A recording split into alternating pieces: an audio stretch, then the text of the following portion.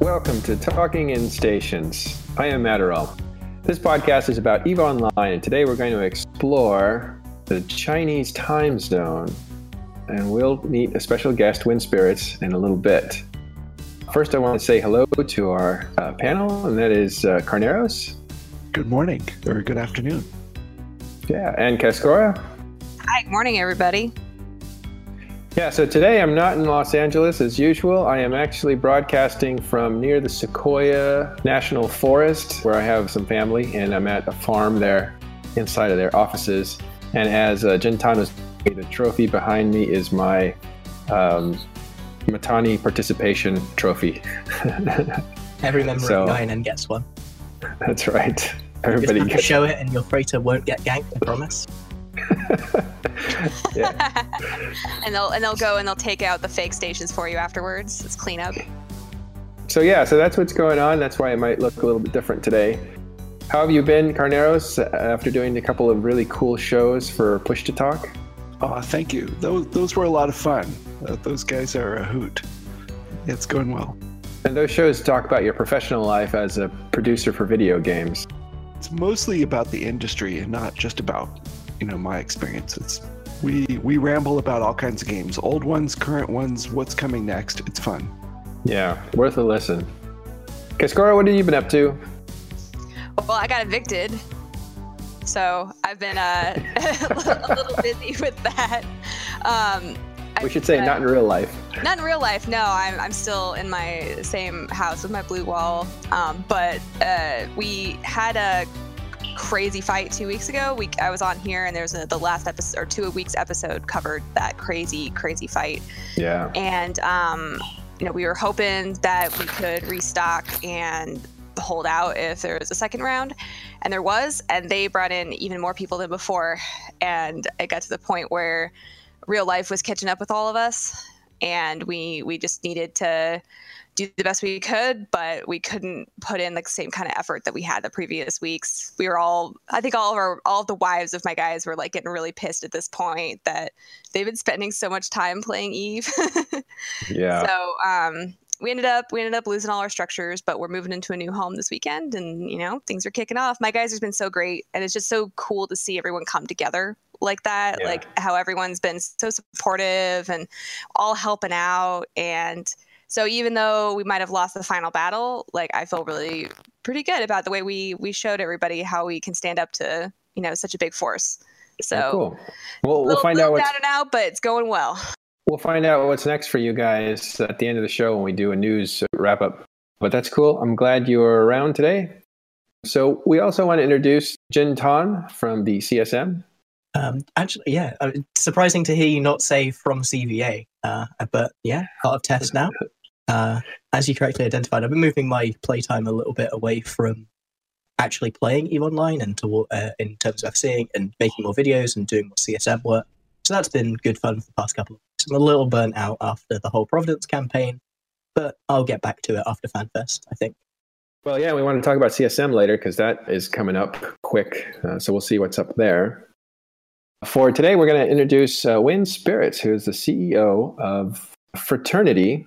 And he's here to clear up a lot of questions that have come up from the EVE metasphere about, what the Chinese are up to, because there seem to be a lot of them joining up, and we started seeing them bring out fleets and contend in a very big way, especially in the south there.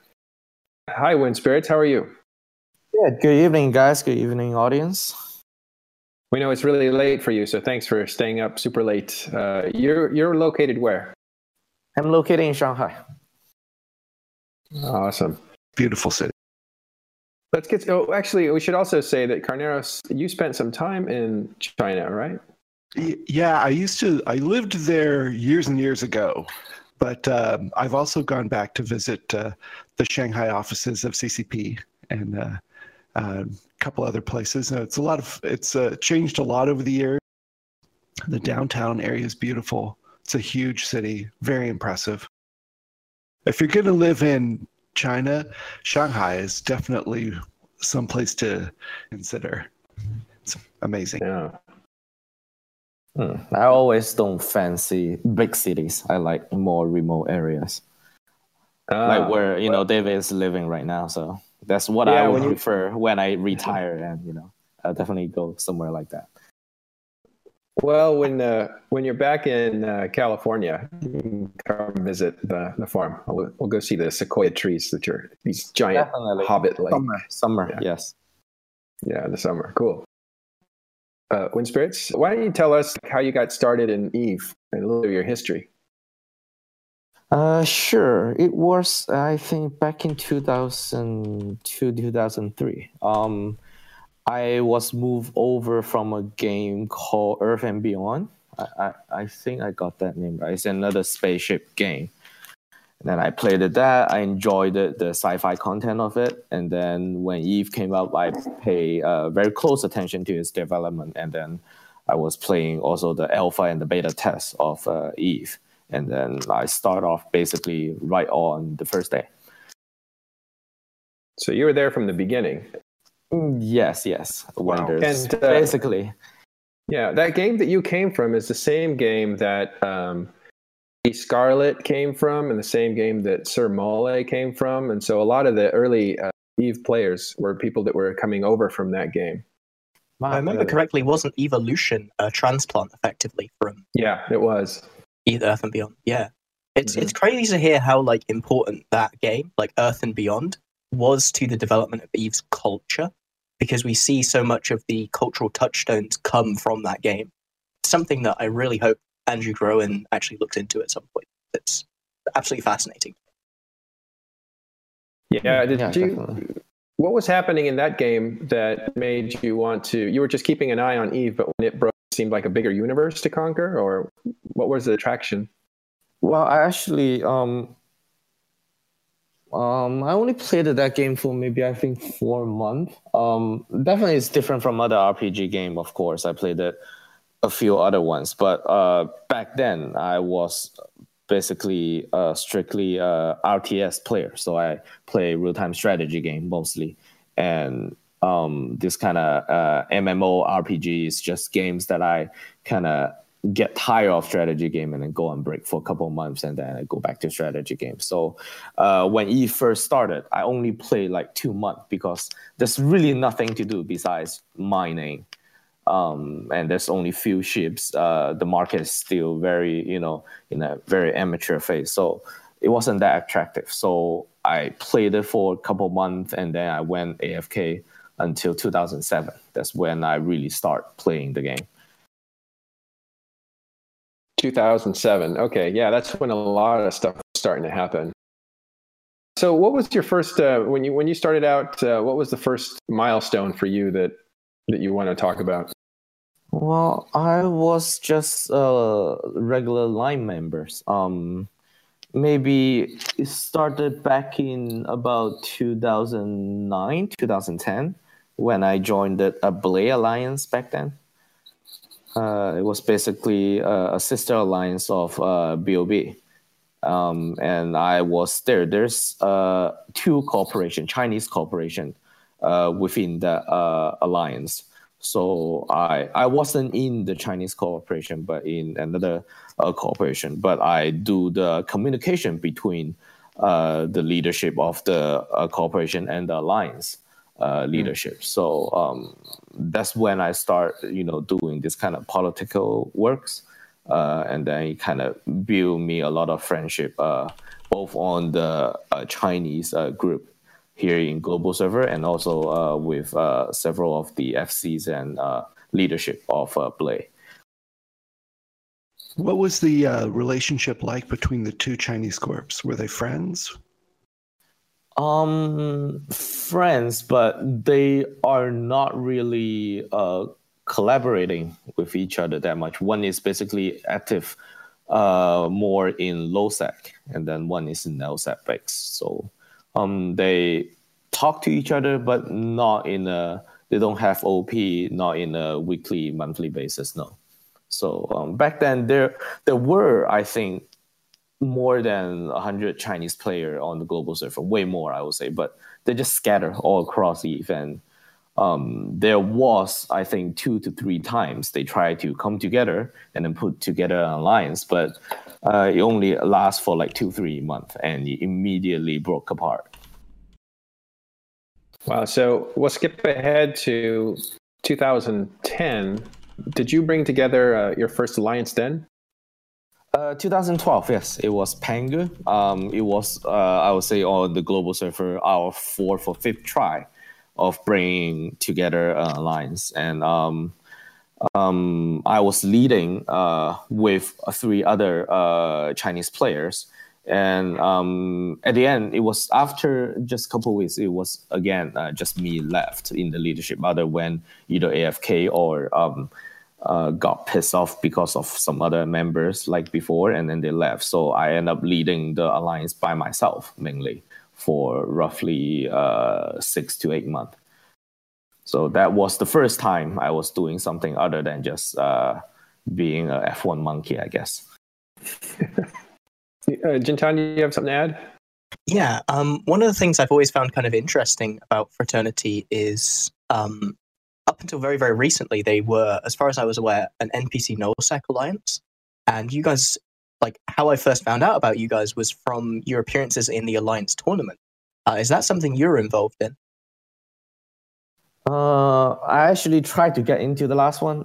I was disqualified on the last 15 minutes before the match start because I was just transferred back from NC back to Fraternity because you guys had this, what is it? I kind of missed out the entire war of removing goons from the north.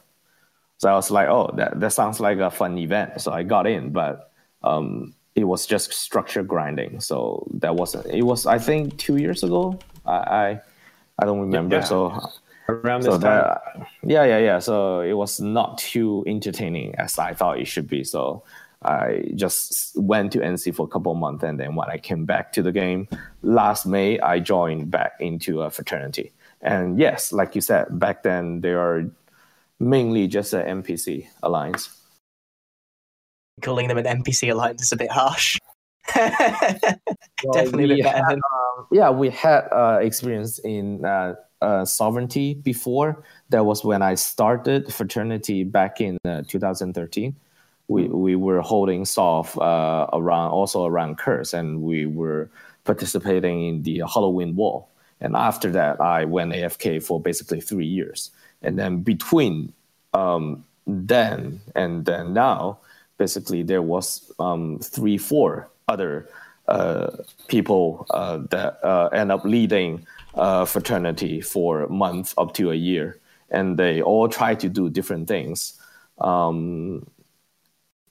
I appreciate it. They put in great effort to keep the community alive. How does it kind of feel to be in charge of what's probably the fastest growing power in EVE Online? It is an interesting experience, I would say, that when I came back last May, I basically see the trend already. I think people told me before, asking me to come back because people from Serenity server was flooding into the global server. And when I came back and I see what's going on, I wasn't really happy about it because there are definitely a lot of players coming to the Tranquility server, but they were not staying long. They were just here for a couple of weeks or month, and they when they don't build a connection with the world here, they basically either go back to Serenity or just go AFK or play some other game. So I see a lot of potential to build the Chinese community into a greater power. But the leadership back then just wasn't clicking the right button. So I told them basically, why not give me a try again? And then that's what I did for the last 6-8 months. You've done exceptionally well in that position. You talk about players kind of coming from Serenity to TQ. Can you, I know you don't play on Serenity, but can you talk a little bit about why that is? Have you been able to talk to your members about it at all? You mean why are they coming over from Serenity? Yeah, why are they leaving? Well, that server is just unplayable. I will, for someone who never play on the Serenity server, it's hard to imagine because they are only playing half of EVE. That's how I would put it, because it's just everyone playing in one time zone. So a lot of the fundamental game mechanics kind of breaks down. Right. And so then everyone is speaking the same language, obviously, and it's very easy to just have spy all over the place. I guess now it's not that difficult here on Tranquility also, but so the server is just kind of the economy system is also kind of weird compared to Tranquility. So it's just more like a private server where things are just, they don't know that because that's the only server they've been played on. But when they come to the global server, they see, so this is quite different. Yeah, it's kind of weird to hear you talk about time zones because I never thought about that.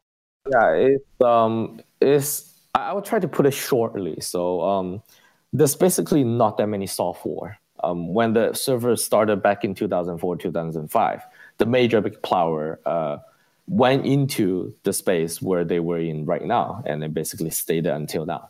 So basically, there wasn't a change hand in terms of soft, not in this kind of big scale that happened in EVE in the past 10, 15 years. So it's just one alliance trying to go to war against another alliance, and then you have a 500-man fleet on one side, and then maybe 300 on the other side. And then the 300 ones stand down for the first day, for the second day, for the third day, and then they just give up and then set all the timers to midnight, and then that's it. There's no drive to kind of invade into another person's soft, because soft grinding 4 a.m. in the morning is just not attractive content to players. And then there's not that big drive to get more soft because of the population density on that server is much lower compared to Tranquility. So basically, it's more like a static space for the last 10, 15 years. Oh, interesting. And it recently got dominated. Yeah, just one PIBC Corp alliance that won a huge, gigantic Super Cap battle, and then that's it. Basically, there wasn't really that major of a resistance that came afterwards. So basically, the universe is relatively still since it was, I think, 2014. Yeah, it's been pacified. So then there is more players coming from that server and or China in general lately. That's not just an illusion. There are more people coming. Yeah, since I would say since 2015, 2016. That was back when I was still AFKing from Halloween War, that I heard that, there's a huge population boost to the Curse Chinese community player-based alliance. So there's several groups of people that came here, played, and then they go AFK, but new people come in. So we kept a pretty good number around Curse until when I came back and started leading the alliance again. Now, why around Curse? Is there anything specific about Curse?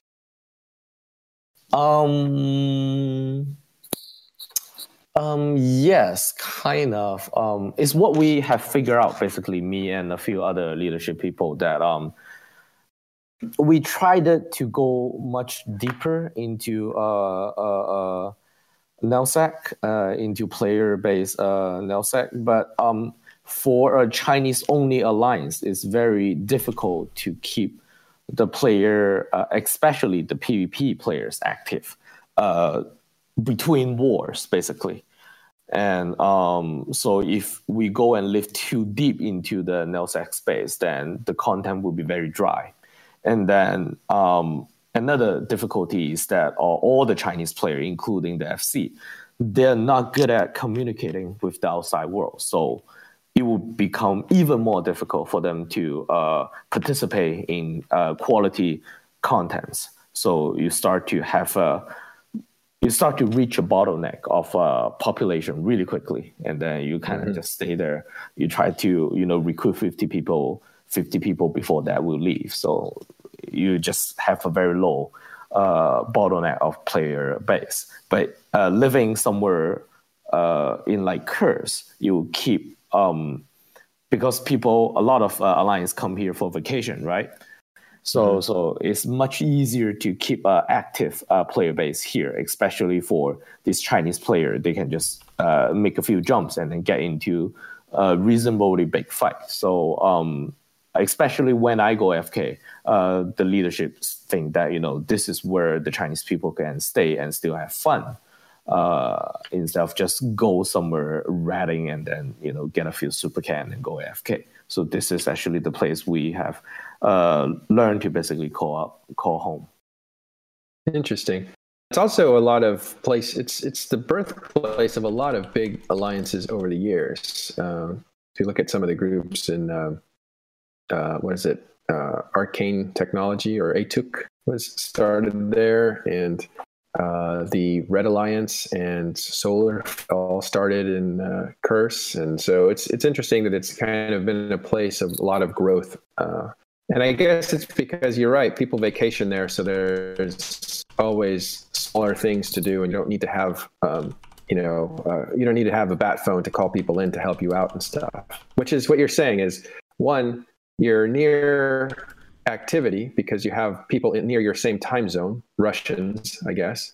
And then when you have a language barrier to be called in to participate in other people's fights, you can only rely on your own fights. And Curse provides that on a more consistent basis. Yes, definitely. That's right. Curse is also an incredible region geographically because it's so close to so many good places for just like small gang roaming, that it provides amazing content. Like, you're always going to have people in Catch. Catch is a central point in nullsec. There will always be people moving through it. You're near Providence when Providence has Provi in it. That's just easy kills some percentage of the time. You're close to Scalding Pass and Innsmother, which is ratting grounds for the DRF. Those regions have always historically been like ratting centric regions. So Curse has always been the place to be for a small alliance that wants to fight above its weight. And that's why you see so many good alliances come out of Curse. Yeah, definitely. Interesting. So you guys have made a splash. There's a lot of people who were very interested in, is this the rise of a new time zone? You call it what? What do you call the time zone? I call it Asia time zone. A rise, I would say that definitely. I wasn't sure back in last May when I came back and started leading the alliance. Back then, there wasn't a coalition. And then a few groups you see today that is big, Chinese-wise, they started only with 2-3 players. So back then, I wasn't too sure what this group of Chinese people will become because I never played again. I never played on Serenity server. So I started to get to know them. And then I tried the different things to see what kind of content they're interested. And slowly, basically, we grow to the size we are today.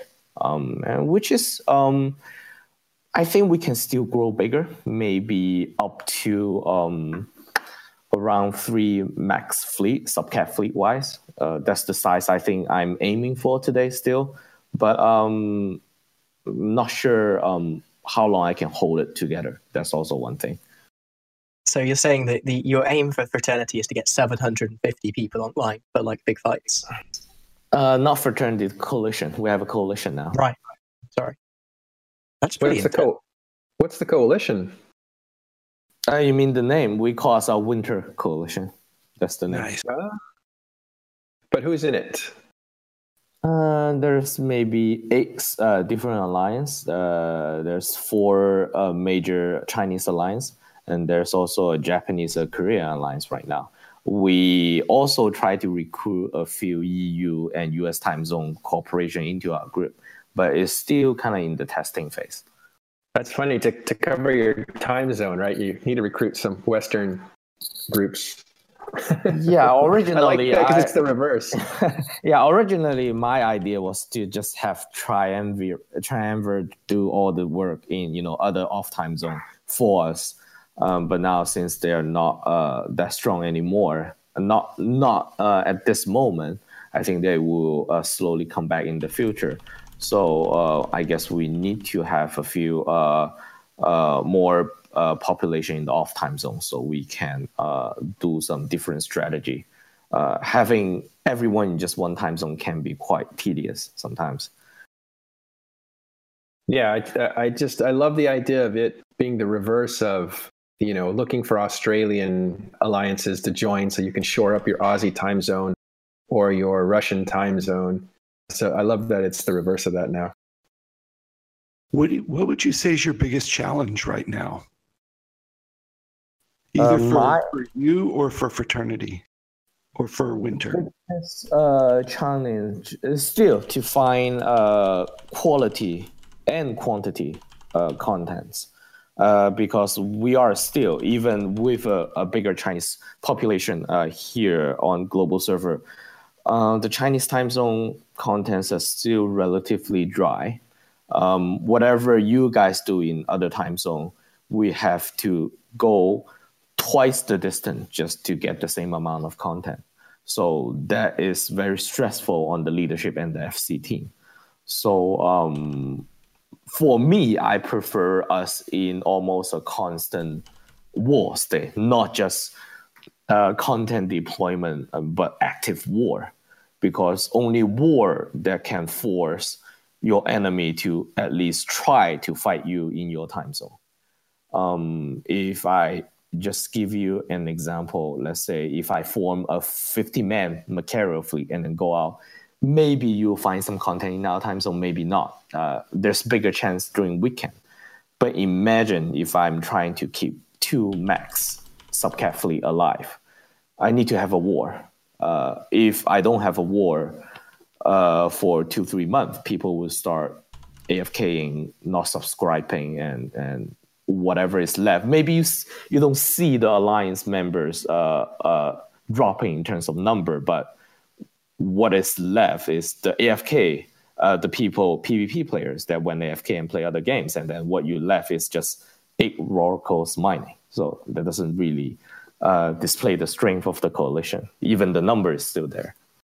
That's a really interesting kind of realpolitik point. We don't often hear alliance leaders talk about the difficulty of keeping players engaged and how that can lead to conflict. So thank you for that. Yeah. No, yeah.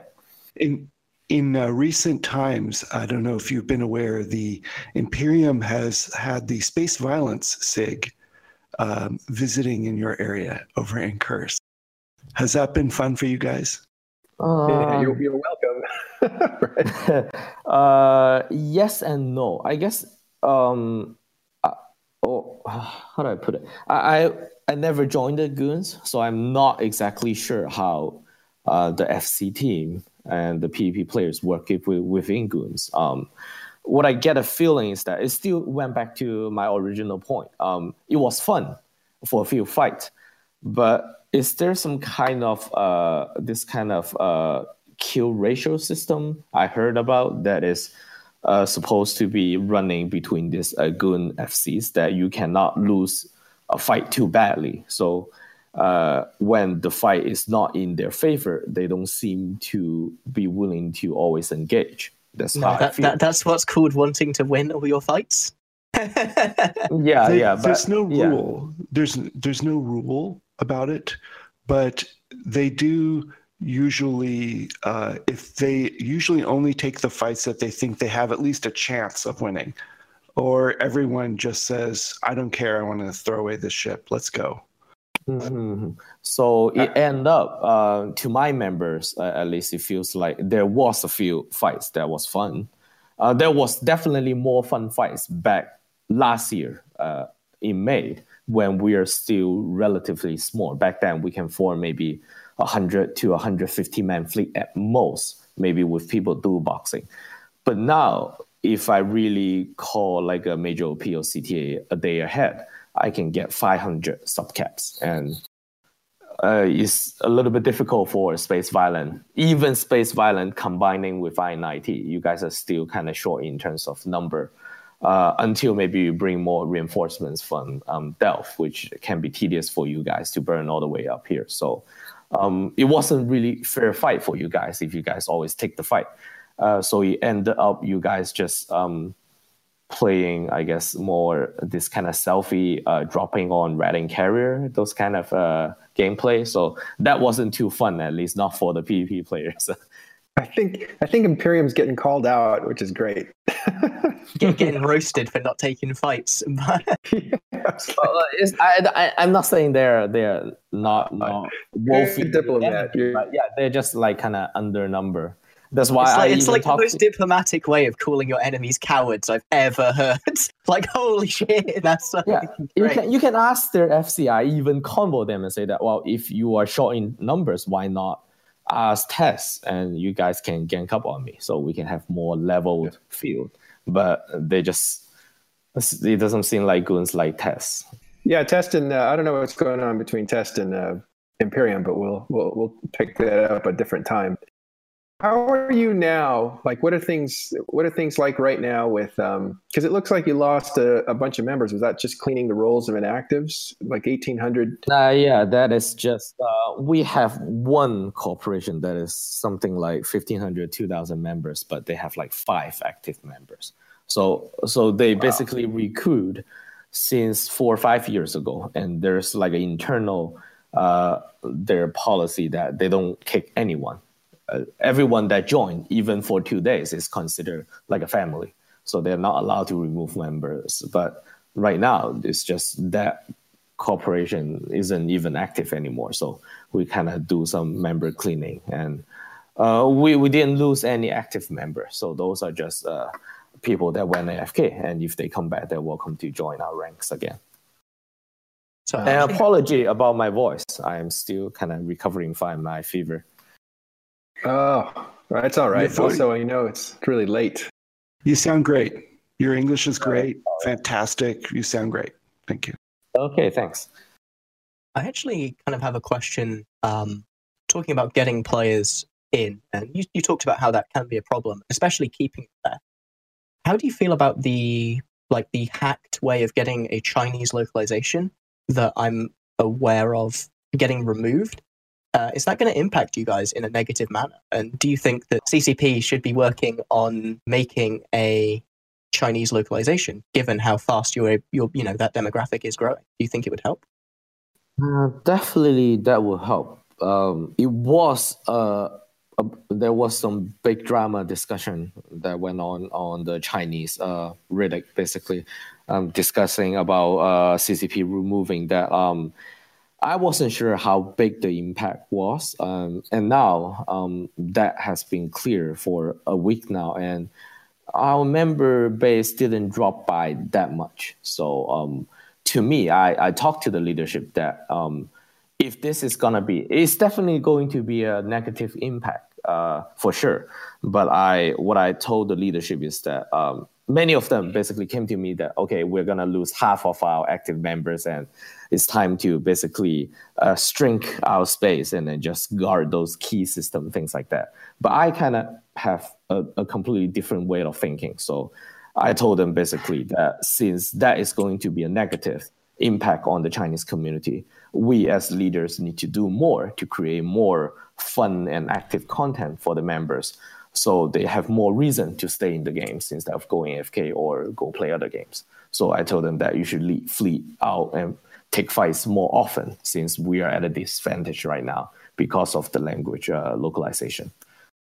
Also, earlier you talked about, I'm sorry, Matt Roll. I know I'm basically taking over your job here. I love this, and it's totally fine. We're going to put you on the crew and make you part of the panel because you're doing great. Go ahead. Great. I don't want to get in the way. Yeah, you talked about, earlier, you're running these CTAs, you're running big 500-man fleets. And for me, that's always been about massive objectives, Fortizar time as Keepstar times.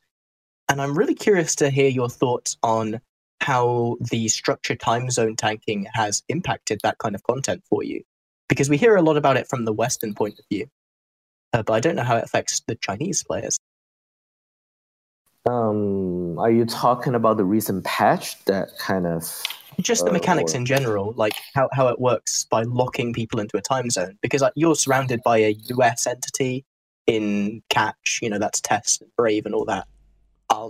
Do you find it hard to get fights because of that? Do you feel like it's not giving you what you need to grow as an alliance?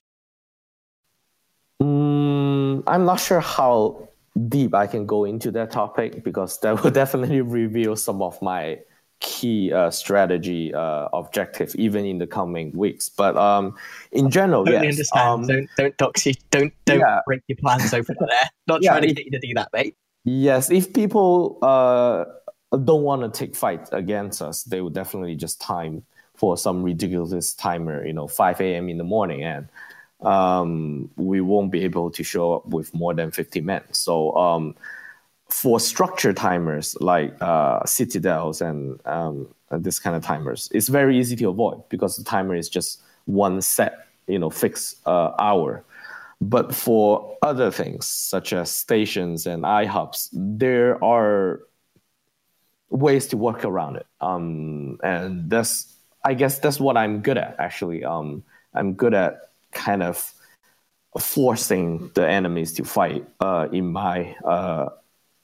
my terms, basically. So I have ways to kind of maneuver around the time zone to try to get as much time PvE contents into my time zone instead of just fighting kind of midnight, having to wake up. That's not good for the FC, not for their families, not for their wives. No, you create huge family things like I talked on the show before that there were actually FC that went through several divorces, not just one, 2 divorces because of over involving in Eve. So I don't want to have that. Wow. happen. Man. All right, so we Westerners aren't alone in that. Yeah, definitely. Do you have a wife though? Maybe like here, our family kind of forced us to get married, at the age of 12 or something like that. So yeah.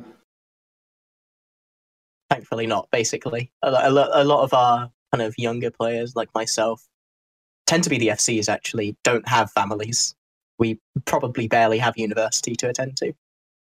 Jintan, do you have any other questions and stuff? Because I've mostly been probing around about Serenity because I've always been totally fascinated by the Serenity server because it's an example of what Eve could have been like if it didn't have that Earth and Beyond culture instilled in it of wanting to fight and being very PvP focused. I see Serenity as kind of what Eve would have naturally become if it had no outside cultural influences. That's my working theory, at least. I could obviously be entirely bullshit, as most of my theories tend to be. Hey, what do you mean the way it would have become? Like just a pacified sci-fi virtual world? Yeah, I mean, we see this constantly with Eve, where it goes into these periods where it's locking up and it looks like the Blue Donut's going to finally win and there's never going to be any wars again. And then, bam, out of nowhere, we see the same kind of things happen. We see this new power come up and it's full of the same kinds of people, the new, like, power-hungry people, and they start attacking them, or they merge into a bigger entity and they make that bigger entity have a problem with another entity and the Blue Donut falls apart. And there's this cycle of war because of that. And you kind of talked about it best, Mataro, when you talk about how it's a continuum and the same people are always involved in the wars. And those people are the people who came from Earth and Beyond. NC Dot has always been a big part of driving wars. Same with Goons. And they have those cultural influences. And Serenity doesn't. Is that something you would agree with, Spirit?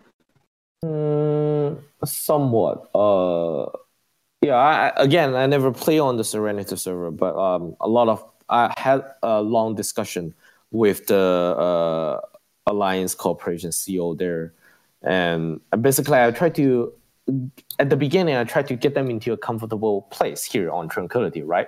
So I tried to learn how they would like to play the game, how they see the game, and what is fun to them, what is not. So it began with several conversations with the main FC on Tranquility. On Serenity. So they talk about some things about how do I put it? They're saying that the fights here on Tranquility is not as engaging as the ones in Serenity. So I kind of asked them why, and I go into detail, and then I even follow them into fights. And then see how they perform against, Goon Fleet and then Test Fleet and things like that. And definitely, there are quite a lot of brilliant FC on Serenity server that have been performing extremely well. So when you're fighting Fraternity or fighting our coalition during the past, 8 to 10 months. If you are fighting us in a constant basis, you will see a big variation of how do I put it? The fleet. Basically, sometimes we fight extremely well, and sometimes we're like idiots. I won't compare to particular alliance here on Tranquility, but yes, that's because we have been, or at least me and a few of my friends have been inviting FC, not just a person, but FC teams from Serenity to come and try their hand on Tranquility. Back in before last year, because we didn't snowball the population big enough, there was only maybe up to 100-man fleet they can form and fight with. Now they can basically try out more different things. We can form, like I said, 2 max fleet right now, and slowly we are getting the skill point to get into better ships. So these FC teams, a group of players, are more willing to come to Tranquility and then participate in these big fights. And I will have to say, they perform brilliantly, very different from how the fleets here were run. Because I was in BOB, I was in many big alliances, and I was basically fighting with a lot of the very famous FC here. And I would say that in just straight comparison, many of these Chinese FC have an edge compared to FC here on Tranquility. And if you want to go into detail, I can make some example, but I'm not sure what is the time limit here for. Oh, we're good. We'll go into examples. I'm talking about not just one particular tactic. It's more on how they learn to fight. It's just completely different from Tranquility.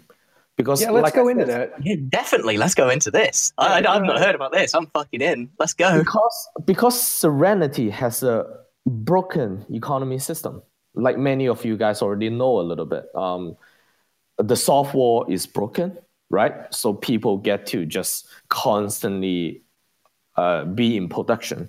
So the moons are mining, or the software people ratting, and boating is legal on the Chinese server. So a lot of boats are, botting. Yep. So you have this huge and very fast of asset accumulation on the Serenity compared to Tranquility. So Tranquility, you get to, at least when I played back in, around 2010, 2012, people get breaks, but they have to go to war. And during war, they don't get to do ratting for 5-10 hours a day. But on Chinese server, it's been constantly doing that since the server launch, because there's not that many major soft conflicts. So, and the soft mechanics, like I said, was broken. So there's a lot of accumulation of asset, but they're not being digested because there's no drive into these big wars. So in order to solve that problem, the businessmen on the server kind of come together and say that, okay, we have a bunch of these moon goods that we can make into zealots and, eagles and all those Tech 2 ships. But if there's no war, there's no way for us to profit from it, right? So they start to hire FC. They start to train FC with real life money. So many of these FC are paid in cash in real life to lead fleets. People still like to, fight, right? So they would pay to lead fleet into fights, into this kind of more like arranged fight against each other, just so that this kind of products can be blown up and then turn into is, and then turn into other values. So these FC are extremely good at fighting this kind of range fight. And like I previously said, I think a month or 2 months ago, while the try Keepstar was being on the final timer, I said that compared to Tranquility, Serenity FC is more like Olympic athletes, and the Tranquility FCs are more like warriors on real battles. So it's not comparison. It's not saying that one is better than the other. It's more saying that, okay, definitely, if you have a soldier running in circles on an Olympic competition field, then the soldier will probably lose. But if you put this kind of Olympic athlete on the battlefield, have them carry 50 pounds of gears and then run through a field, being shot and bombed at, they probably won't do too good either. It's just completely different style. That's fascinating. Yeah, I love it. I'd love to do something about Serenity at some point. So if you want me to go into a little bit detail about this, how they're different in terms of really tactics, they even have, and I'm not kidding, they have like mathematic calculation to the digits about what ship should be engaged against another fleet at what range, because they are getting this fight day in and day out, constantly basis, like, I don't know, just random, 300 million shooting at 300 Zelot. So when you do that often enough, and you are one of the FC, and let's say I am one of the FC on the other team, so we both kind of develop a bunch of people that will be helping us on that fight, and we all know exactly what we are doing, and then everything is kind of calculated to win that fight. And that is just not happening often enough on the Tranquility server, because here we're fighting a real war. We're always trying to be more, the risk factor is always calculated in. But on the Chinese server, it's not. It's just like, shooting down a line on an Olympic, competition field. So they develop this kind of sixth sense on how to do an engagement against other ships. So when they come onto the Tranquility server and I follow their fleet, they have some kind of weird setup for some of the fleet. And then the FC were so confident going into a fight that I'm not sure that I can win. But they are saying that, oh, don't worry, I've been doing this kind of, day in, day out for 5 years. And they go in, they just blow up the entire other side of the fleet. We had this, if you remember, there was this alliance called Gorgon Empire. They're pretty good PvPers, right? They're considered the better part of the Russians, right?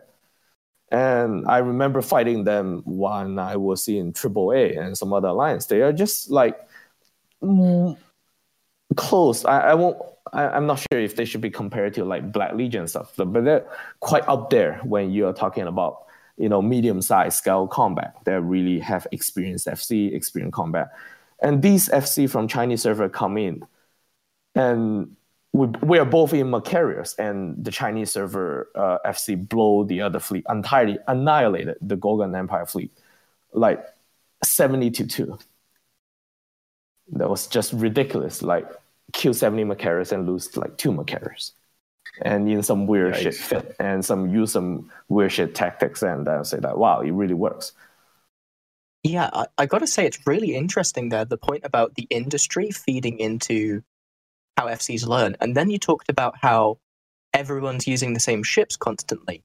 Do you think that because of the focus on industry in the Chinese server, that means that there's less room to innovate in the meta compared to Tranquility, which causes a lot of these fights to be very similar, which allows this development of very, very niche tactics?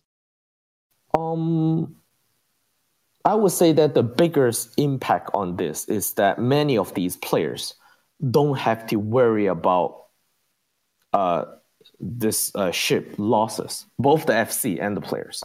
On Chinese server, especially in the last 3-4 years, if you get into the game, let's say you never play the game, you start up a new account, you get into the game, and there will be corporation talk to you, they try to hire you into their group, and then they will give you an entire set of skill book worth billions, and then they will give you free ships and all these kind of things for free, just so you can fly under their banners. Because this wealth accumulation is just not a problem on the Chinese server. So these FC get to have this kind of perfect war against each other. They don't have to worry about whether they have to pay the SRP tomorrow. None of these things matter to them. They just have to go out there and win the fight. And they do this day in, day out for many years. That's why they develop this kind of, like I said, sixth sense of competition, fighting, and that is just I haven't seen it exist yet on the Tranquility server. Yeah, it's just so weird for me because if I was in a position where I had infinite resources, I would be trying new things constantly. I would be consistently trying to innovate with my line members. But it sounds like that's not something that the Serenity server is like predisposed to, and I'm trying to figure out why. Because that's like something I've not heard of before. You never heard about this kind of fight before? No, if I knew that there was a server where I could get paid to be an FC, I would be on Serenity. Well, you need to learn Chinese first. Well, I mean, there is a kind of payment for FCs, right? Aren't there accounts paid for and comped by the Alliance and that sort of stuff? I mean, it's not money, but it is like worry-free. My Providence campaign, I got paid $0. And Not an question. No, they didn't pay for my subscription. Like my subscription is paid for me by CCP, and they never offered to give me anything. So that's life. Life outside of the very biggest of alliances is you get no support. I didn't even get SRP for my FC ships. That was fun. Jesus. Well, we're talking a whole different bracket here than if you have a passive economy that constantly fuel experimental training and people getting paid to actually FC in real money. It's interesting. When I asked them to come to Tranquility, many members kind of laugh at me. Why would they come without me paying them in real life? And I will say that I would just give it a try. Well, many of them, they come with my invitation, especially for the big fights. But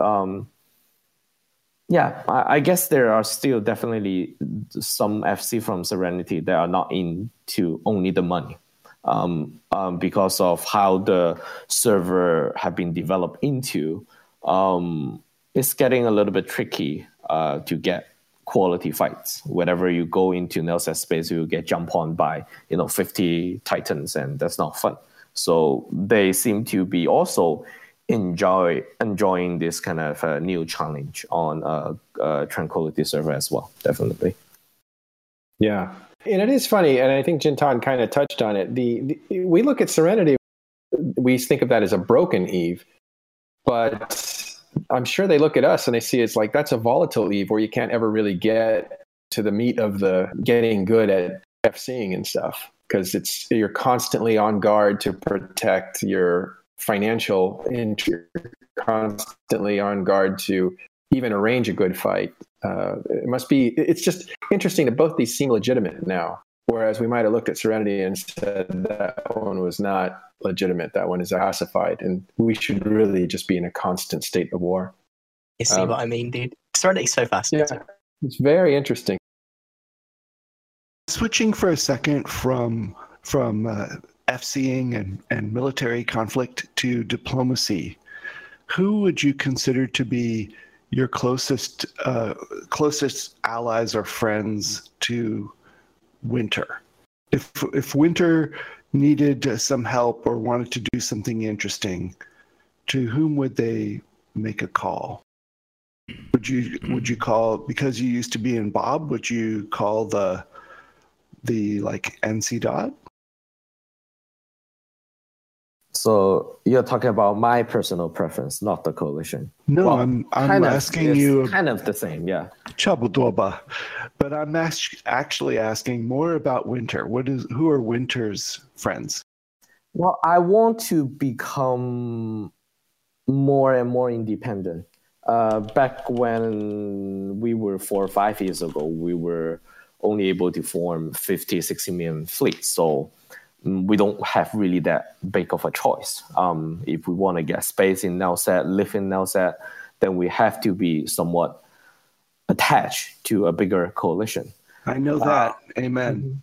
But now I think that we have the luxury to become independent.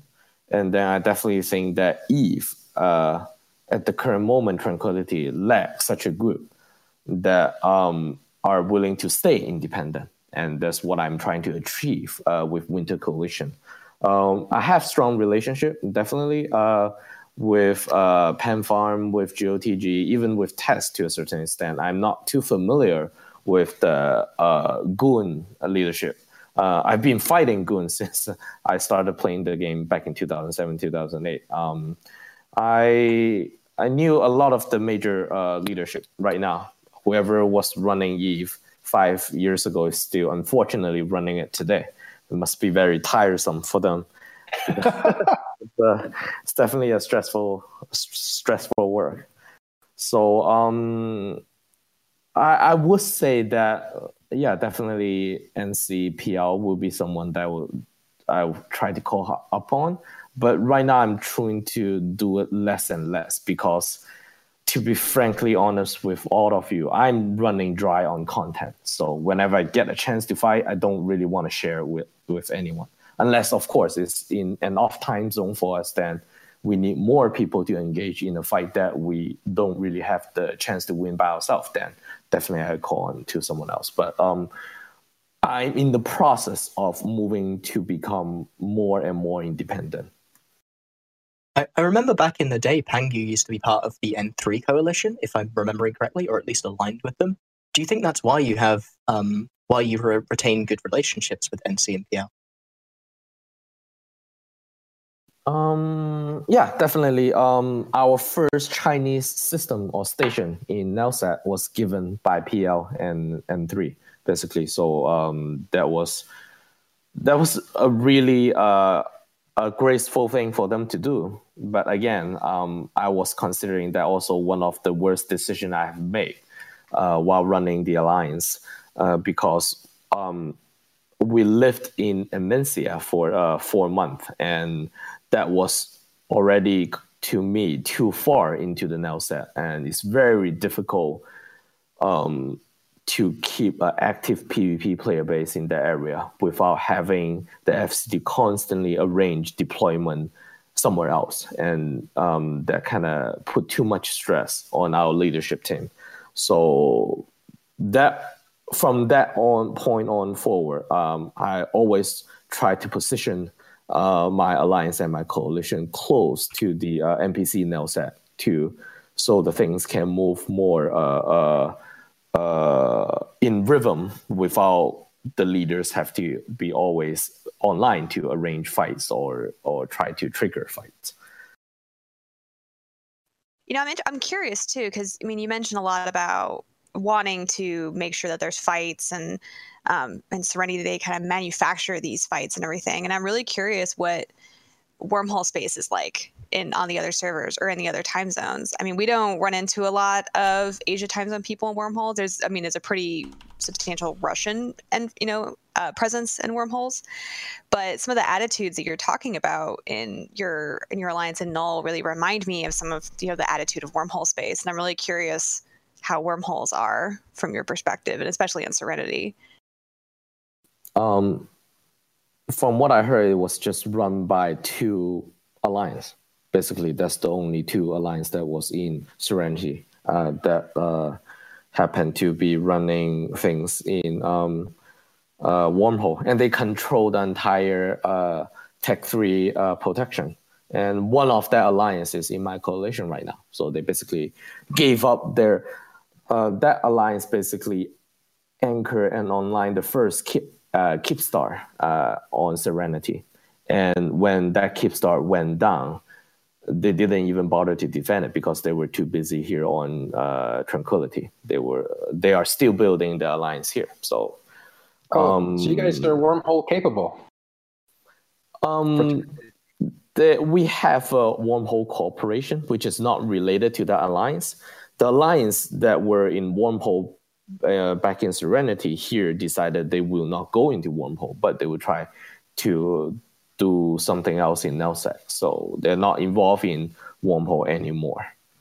I will say that's kind of weird, and you should probably look into getting them back into it, because a lot of large alliances right now are starting to see the value in having large-scale wormhole organizations under their banner, just due to the mobility it provides. I know TEST does a lot of stuff with wormholes. I know PL has historically had a huge part of that, and even Rooks and Kings back in the day. But I do have one extra question for you. I completely forgot about earlier. Should have asked way earlier.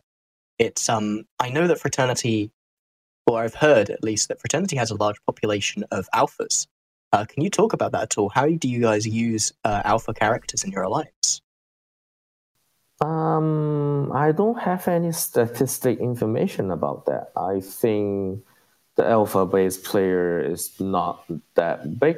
Not to me, because many of them are using skill injectors and getting to bigger ship. No, I don't think there's that big. Maybe there's a few player who is abusing some game mechanics and use alpha characters, a lot of them, to do some weird stuff. But the major players, when they stay for longer than a month, they definitely go into Omega account. They're not staying in alphas.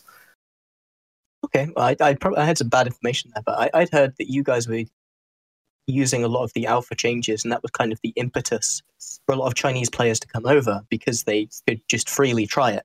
Is that something that you found to be the case, or? I think definitely it's a plus for the Chinese player, but I think the ratio of alpha account is definitely bigger outside of our coalition. I mean, in Goons or in other places, because I think because when player choose to come to Winter Coalition, basically this is mentioned on the Chinese form. Okay, if they choose to join our coalition, they're choosing a rough life. If they want an easy life, they can go elsewhere in EVE, which is, they will be under a super cap umbrella, and everything is relatively safe to do. If they choose a Winter Coalition, they're choosing a much more engaging, much more dangerous EVE career, and that's, I think, how the game should be played. So these players, when they join us, they're prepared to go much more deeper instead of playing just on the surface of the game. So as a coalition, we have a much smaller ratio of this alpha account compared to other places. All right, let's. We're going to ask you some hard questions, and then we'll move on to some news. We're going to go a little long. We're getting such interesting information from WinSpirits, again, who is the CEO of Fraternity. And actually, it's now the Winter Coalition, which has a variety of groups, most of them Asian. But let's talk about Serenity. Is there a lot of RMT? It's a different type of server in that it's kind of a pacified economy. So are people actually... Let's see the bunny, by the way, because people are asking for it. Funny enough, people are also asking if they can marry you and stuff like that, which is really hilarious. Send me your pictures. Well, I'm married already. Good answer. So yeah, is there RMT? Is that a thing, or is it something that's kind of not talked about and exists, or does it not exist? On Serenity? Yeah. Well, you didn't play Serenity, but I'm wondering culturally if that's a thing that you're labeled with, or something you deal with in any way. Yeah, it's part of the mechanics. It's allowed on Serenity, RMT. So RMT is, or botting? Botting is both RMT. Botting and RMT is allowed. All the Chinese MMORPG are RMT. It doesn't make sense for them to play a game that's not RMTable. Wow. Right. So let me just give you a perspective. Let me see. I think, of course, if there's some Chinese members that can correct me, I think you can buy 20-30 billion ISK on Serenity for the cost of $3 maybe. It's worth noting that 20 to 30 billion is a lot less, considering I believe a Plex is 24 billion or something like that when I last checked. Yeah. So still, but think about it. If you don't bot and you're just on Serenity for the PvP content, there's absolutely no reason you should go raiding. I mean, even the salary level here is low. Many people will still just rather spend $50-$60 and buy, 80 billion this and then just go out there and fight. So it's not necessary unless they're boating. If you don't boat, there's usually not that much of a point to go into PvE. Maybe just for the fun of it, but definitely not for the wealth accumulation. Yeah. So that people know, RMT is real money trading, and it basically means that you can cash out. So if you earn a lot of money in the game, you can sell it for real money in real life. And so accumulating wealth allows you to actually make money. Yeah, It's not allowed. That's where the FC salary was paid from, basically. I pay, let's say, Jin 1,000 or 2,000 USD a month to FC, so I can sell the 200 R64 moons that I produce every month. And BRB, I'm learning Chinese. yeah, I will pay you to blow up my stuff so I can cash them out and pay you again. What the fuck, man? We're missing out all this fucking time. God damn. You've wasted your life on Tranquility. You should Could have made so much money as a shitty 14-year-old. All I had to do was learn Chinese. Oh, that's really interesting. So RMT is allowed, and it's a way of life, and people get paid to FC, and that allows a different culture of FCs to emerge that are quite good, like Olympic athletes. All this is super interesting. Yeah. To add on to that, just a tiny bit of information. They're good once you put them on a grid with the right ships in their disposal, but they're not good at finding fights. So that's the biggest problem for them. And it's for basically all the Chinese FC. There's maybe, I'm not considering myself a very good FC. At least for now, I don't really have to FC that much because there are a lot of FC that can take my place. But like I said, many of these FC, they're just not good at finding content here on Tranquility server. So they're basically blind. I need to help them seek more content, get into bigger content. So that's a plus or minus. That's why I compare them as Olympic athlete. And you guys are the real warriors. You guys, do dirty works just to win the fight, but they are just standing there, always kind of assuming a fair fight in that kind of sense. So they are not. That's where you come in, though, and that's what you provide is the connections and you break through the language barrier and you help organize and you provide content for these guys. Yeah, language is one thing. I guess I know how to trigger those bigger content, like the war we fought in 2017. So getting into that war basically quadrupled our population in less than 4 months.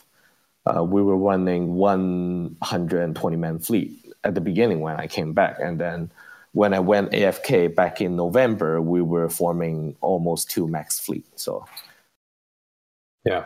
One other question. So that you said something like when the Chinese show up to a fight, they presume a fair fight. So I wonder about the real warriors and how they trick and use every tool they have to win a fight that's not even just a fair fight kind of stuff. The meta politics for Chinese, how do you guys approach meta politics? You mean how the politics goes in Serenity or? Well, yeah, because and again, you're answering for Serenity. You're not a part of Serenity, but I wonder if you could give some insight on: do they have a metagame as strong as our metagame, where people talk about the game, write about the game, have like media about the game? Is all that over there too? Yeah, definitely. Those childish fight you guys have on Redux, they have that too. Yes, definitely. The Reddit fights, they have all this. Yeah. Oh, yeah. You talked about the Chinese Reddit. Are you telling me there's been Chinese shitposting that I've been missing this entire time?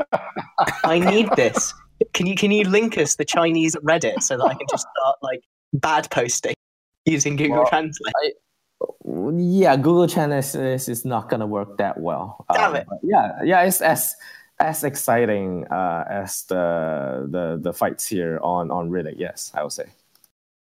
Do they use anime and memes and all that too? Have they heard of anime? Yes, all kind of different. yes, many different kind of jokes and things like that. Some of the jokes I don't even get because I left China when I was 7, so many of the things I was still kind of trying to learn. Yeah, but definitely fun. I guess even more professional than the Redux here on global server, I'll say. Yeah, I bet. The last question is, because you're in or you're familiar with China, how do they actually get to play Tranquility? Do they have to use a VPN to get on the server, or how's that? How hard is that for them? I don't have to use it because I'm in Shanghai and I have some kind of. I pay the telecom company extra money for this kind of direct line. But yes, when I move to other city for business meeting, I have difficult getting onto the server. And the problem is not consistent. It's sometimes you can get on, sometimes not. So definitely, I would say that many of these players, Chinese players, I guess a big portion of them are in the first tier city. So Beijing, Shanghai, Guangzhou. So they have more direct access to the game. And finding a VPN is not difficult, but definitely it is a bigger barrier for some people to break through. Go ahead, Carneros. No, it's been great having you come and talk to us. We don't communicate as well with the Chinese players, and we always wonder, what they're thinking, and how do they like Tranquility, and are they what do they think of the fight we just had? And it's always a mystery to us. So it's great to stop and talk to you. And I can speak a little Chinese, and I have a Chinese corp in my alliance, and I can talk to them. But it's still great to get a perspective from someone who can talk about it so well. Oh, wait, sorry, which alliance are you in? It's called the Bastion. It's we're ally with Goonswarm in the Imperium Coalition. If you just look at numbers of players in nullsec, it's somewhere around number 8, 9, 10. So pretty good size. Okay, that's good. So you guys you have a Chinese corporation in your alliance. Yeah. Carneros, why do you know Chinese? What happened there? Oh, I just years ago, I have a degree in modern Chinese history, and I specialized in China in the 1980s. And I lived for a while in Beijing and attended a university there. It seemed like a good idea at the time. I think it probably was. So did you find a Chinese wife to marry? No, 还没有结婚. But definitely you dated a lot of Chinese women. That's where usually you learn your Chinese from, right? I dated a Serbian woman who attended the same university I attended and who spoke flawless Chinese. She was fantastic. That was many years ago. Wow. Well, Wind Spirits, thanks very much for talking us through all this stuff. You definitely picked up a lot of fans in the chat channel, which is it's unusual. I usually don't see that sort of reaction, that people are having a strong reaction to you. Where is the chat channel? I don't even know. Can you send me? And you can see it on the replay of this video. It'll be okay, all right, on the right-hand side, because a lot of that stuff passed. We are going to, I know it's really late for you, so you can take off if you need to, but we're going to stick around and talk a little bit about news, because 5 Titans got killed. Ouch. And so a bunch of stuff. So anyway, first we're going to do a little commercial.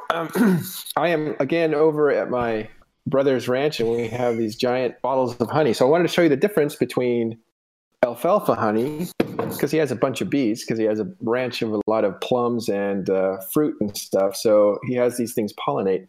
Pretty cool, though. This is wildflower, this is citrus. So I didn't know this, but honey comes in different, it depends on what the bees are eating, and that's what they produce. Because honey is basically bee spit, I think. Yeah, that's correct. Yeah, and so these guys are huge, and there's vats and vats of it next to me. So that's where I'm at. I just wanted to show off the honey because I love it. Okay. Sponsor for TIS. Honey. Yeah, we're sponsored by honey, Matterall honey. All right, let's move on because other stuff happened. Wow, Carneros, you were giggling and shooting Titans earlier. Do you want to tell us about that? That was a lot of fun. I actually walked away from that with a little bit of advice for the player who's just getting to the super capital combat stage of ETH. Now, if you're an old-time super cap pilot, this is nothing new to you. But if you're just getting there, I have a couple words of advice for you. First of all, there are no bad Titans. All Titans are great. Every Titan is a fantastic ship hull to start with. But if you're really, really nervous about being primaried, you should probably pick an Avatar over an Erebus. Because the FCs were primarying Erebuses first. Also, you don't want to be the closest one to the hostile fleet. Because distance matters. So try to move your ship. I know they don't move very fast. I know they move like a tuna boat, but try to move them away from the bad guys because you don't want to be too close to them. Just, things to think about in your first fight when you're thinking about other stuff. Well, I did go and listen to the Meta show, and also I saw through INN that as the feeds were coming in. I mean, this is a big fight, losses on both sides, almost $1 trillion ISK lost in one fight. Does anyone know how that went down, or even why it went down? Yeah, I mean, I do. Okay. So they had identified an opportunity where these folks were using their super caps freely. And anytime anyone's using them freely and predictably over a period of time, there's an opportunity there to set something up. So they prepared, a dread cache, and they called a few friends and said, hey, do you want to get in on an opportunity? And they set up anyway, they went with a bait structure of some sort. I don't even know what it was. Might have been a Raitaru. No one paid any attention to the structure the whole time. It was just there to be the marker for where and when the fight happened. And we waited till they dropped some folks in. The fact that when they did drop their Titans, they bounced a lot didn't really matter because we were going to do this anyway. But the bouncing did present some opportunity because one guy bounced way one direction and a couple other guys bounced way the exact opposite direction, which is, always a lot of fun to see. Which is but yikes. The first guy that bounced off this direction, he followed the rule of the squeaky wheel gets all the grease. So what he did was, he spoke up on comms, asked for some help, lit a Sino, and they dropped the faxes over by him out here in basically Egypt. And far away. So we saw that, and we went over here to the main group and lit our Sino there and bubbled there and jumped our dreads in there. And our dreads were close range fit. So we wanted to be close to these guys. And the fact that most of the faxes were a long way off meant that they couldn't really effectively save the ones that were right close to us. A few faxes showed up close to us, and what we did was we put all our capital newts on the faxes and otherwise more or less ignored them and focused on the Titans. And then after we got a few Titans down and they were starting to bring in folks who could hurt us, and they were using Doomsdays and taking out dreads. Then we started to say, okay, now let's target. We started to go for a Nyx, but then changed our mind on that too, and just went for other dreads and faxes for a bit. And while we were waiting for our siege cycle to end, so we could jump back out. So it was a lot of fun. you just really went for it because maybe the assumption was that they're going to attack this lone Titan out here because it'll be easy to kill. They defended that with their logistics. He was in no danger. You guys went for the pack. The intention here was kill some Titans and sacrifice a dread fleet to the gods. That was all. We were actually, none of us expected to get out. My name starts with a C, and I'm there on my main character, and I'm reasonably famous in EVE. I did not expect to get out alive. No. But yeah, I jumped back out and handed my Titan back and said, thank you very much. And none of us expected. Handed your dread back. Handed the dread back, yeah. You weren't in Titan. No. I was in a Naglfar. The dread fleet was full, and there were people complaining they couldn't get in. 256. Now, they weren't all dreads. Some of them were in. There were a few faxes and a few carriers, but all the subcaps were in a different fleet. It was a good-sized fleet. Well, so that harassment campaign's been going on a few weeks, right? With Guardians of the Galaxies, you guys are really suppressing their ability to have a peaceful empire that can basically rat in peace, right? Well, let's go back to what Windspirit said. Mm-hmm. Do you really want to move your alliance somewhere way back in a peaceful corner to just turn into nullbears? Or do you want them to, have some action and stuff to keep the PvPer sides happy? And I think we're providing a service. Okay. All right, Carnero, you're gloating too. So now I want the straight. I had a fun moment. I'm not gloating. I don't. I'm not. I'm not the smug type. I know. It's fun. But, it was fun for you to knock out 5 Titans. It is for anybody, especially with dreads that survive, which is unexpected. So that'll probably happen again. What is interesting, though, is there is a harassment campaign going on in the north. Is there not? There is, yes. I've heard rumors of special interest groups, SIGs, being posted up in places in the north. I'm not involved personally in any of those.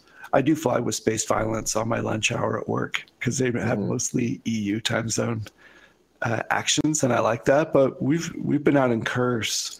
I've actually flown in some actions against Fraternity. I didn't bring that up in the conversations, but those guys can be a lot of fun. And then sometimes they show up with like huge numbers, and we can't do anything. But yeah. But we're not pre-pinging CTAs or anything. We're just running around on lunchtime. Well, it's EU Prime. Okay. So you actually have like 2 areas that you guys are hanging around and participating and harassing and that sort of thing. There might be more than 2. I don't know. We have the same problem he has, where we got a big group and we have to keep content for them or they'll all go to sleep. And we're doing it a little differently than he is, where we're splitting our guys up into smaller groups to go out because there are too many to fight all at once. Yeah. Plus, it's not fun. Who wants to pile all into, tie-dye every time? And no. It's more fun, a little bit smaller. Oh my god, guys! I have some breaking news. Yeah. Apparently, Hard Knocks just convinced someone to publicly post on the forums that they are accepting a rental agreement for a wormhole, and publicly scammed them live. Oh, that makes me sad. That's so brutal. Oh, Hard Knocks is not the same without Newman. Well, maybe they are the same. They scammed me once years ago, not over a rental contract or anything, but I would use an inappropriate term to describe those gentlemen. Boy, that's so funny. Which is saying something. Okay, another thing that's come up, speaking of wormholes, is there anything else? What's next for you, Kiskora? You guys now making a transition? Yeah, so I mean the biggest news out of wormholes and a while has been my own alliance's eviction. These kind of evictions don't happen very often at all, and this was one of the biggest ones. I think that the total like destruction was like up to $1 trillion ISK, which for wormholes is just nuts. Like that's a lot. So the final structures fell yesterday. RIP. We had a big meeting to discuss our future and where we wanted to go, and everyone's been really supportive and really on ball. They posted that video, that audio to Reddit, which was great. The dank leaks. Oh. So, you know, hearing us like debating what we want to do and having all of Wormhole Space then, you know, weighing in on our decision has been super awesome for me. But we're, you know, we're in a good place, you know, all together. We got evicted and that sucks, but the fights were epic and amazing, and we'll remember them for a long time. So now we're just focusing on rebuilding, and everyone's been so supportive and great and helpful. We've had, you know, just so many people chipping in to rebuild us. It's been really great. I just love seeing everyone come together and help each other out, and it's been really good. It's kind of like, you know, giving me a little bit more faith in Eve to see so many people, you know, helping us out along the way. You're not fail cascading and in misery. No, we're doing great. Cascading is your connection, Matt. Yeah.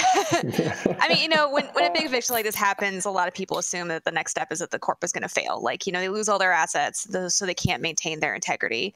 But we, like a lot of us have met in real life. Whenever we go to Eve Vegas and the Eve meetups, we're usually one of the biggest groups of wormholers there in real life.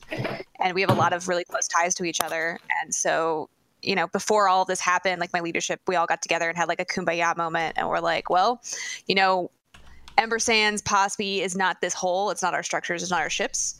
So, you know, we can get a new hole and we can get new ships, but it's important that we stick together. And so, you know, we're doing well, surprisingly. We just have to be careful. You know, I'm not just going to say like everything's hunky dory and rainbows and unicorns and everything. You know, obviously it still sucks and we got a lot to do, but everyone's in pretty good spirits. So, you know, I'm very optimistic about the future. And I know everybody's eager to get back in. Were you able to hear me? Okay, it seems the bees have come from Matterall here. So I think he's asking us what class of wormhole we're going to, where we're going back into wormhole space, which has been the hot debate. You know, a lot of groups want us to move up to C5 space because that's kind of seen as like the PvP playground. And we've always been a low class entity. So this was kind of like, is this the time we're going to move up? And we decided that, you know, the important part right now is that we need to rebuild, and we don't want to try to overextend ourselves when we're in a bit of a, you know, a vulnerable place. So we're going to sit back up in a C4 for the time being. I still would like to move to a C5. I think that would be cool, and it's a change that I would like. But we need to focus on rebuilding right now, and trying to challenge us to compete up in that C5 playground is a little more than I wanted to push for right now. But there's plenty of time in the future. So, don't they win if you go to a C5? Isn't that what they wanted? I mean, the narratives are so all over the board. You know, like there's one narrative if we die, there's another if we kick certain people, there's another if we move to C5 space. It's hard to keep up with the narratives, honestly. So for me, I want to focus on what's best for my guys and for us. And, you know, we're all familiar with C4 space. We know how to operate in it. And so it's pretty much the best place we can go if we want to really rebuild, and we want to rebuild quickly. We can always move wormholes again. I mean, I know it's a pain in the ass, moving always is, but it's totally viable. But I want to make sure that we have, you know, the foundation to be able to rebuild as quickly and efficiently as possible so that we can get back to doing what we love to do, which is exploring and PvPing in wormholes. So yeah, some people are saying that like one of the big motivations for the eviction was to get us into C5 space. And some people are real adamant that they don't want to do that under, you know, the duress of the groups forcing us there. But you know, when I'm making a decision for my guys, I'm making it for us. I'm not trying to make it for what other people want. I mean, obviously, I got to pay attention to diplomatically where we are in the wormhole community, and I don't want us to get evicted again, obviously. But I'm trying to think about what would be the best place for us to rebuild, because that's what we're doing right now. We're not trying to expand. We're trying to rebuild and reestablish. And so here we are for now, and there's plenty of time in the future, because I know we're going to be around for a long time. Oh, cool. Well, good luck.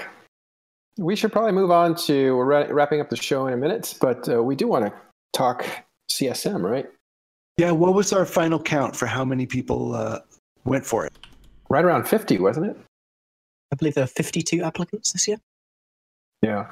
Which is, I believe, the exact same as applied for CSM 11, remembering. Or it was like, it was high 50s at least.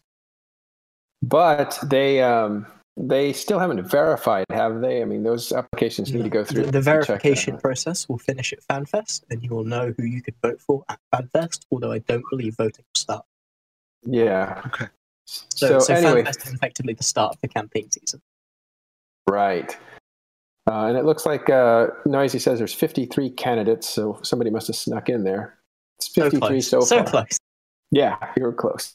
Yeah. And it's worth pointing out that if you haven't been thinking too much about FanFest, it's not very far away. It's only like 18 days. Oh my God, is that soon? Yeah. Yeah, Oh, I man. haven't even started my presentation yet, Rip in Pieces. I got to actually do that next week. Oh yeah, also I'm presenting at FanFest. Come watch my thing, or don't. I don't really mind. What are you presenting on?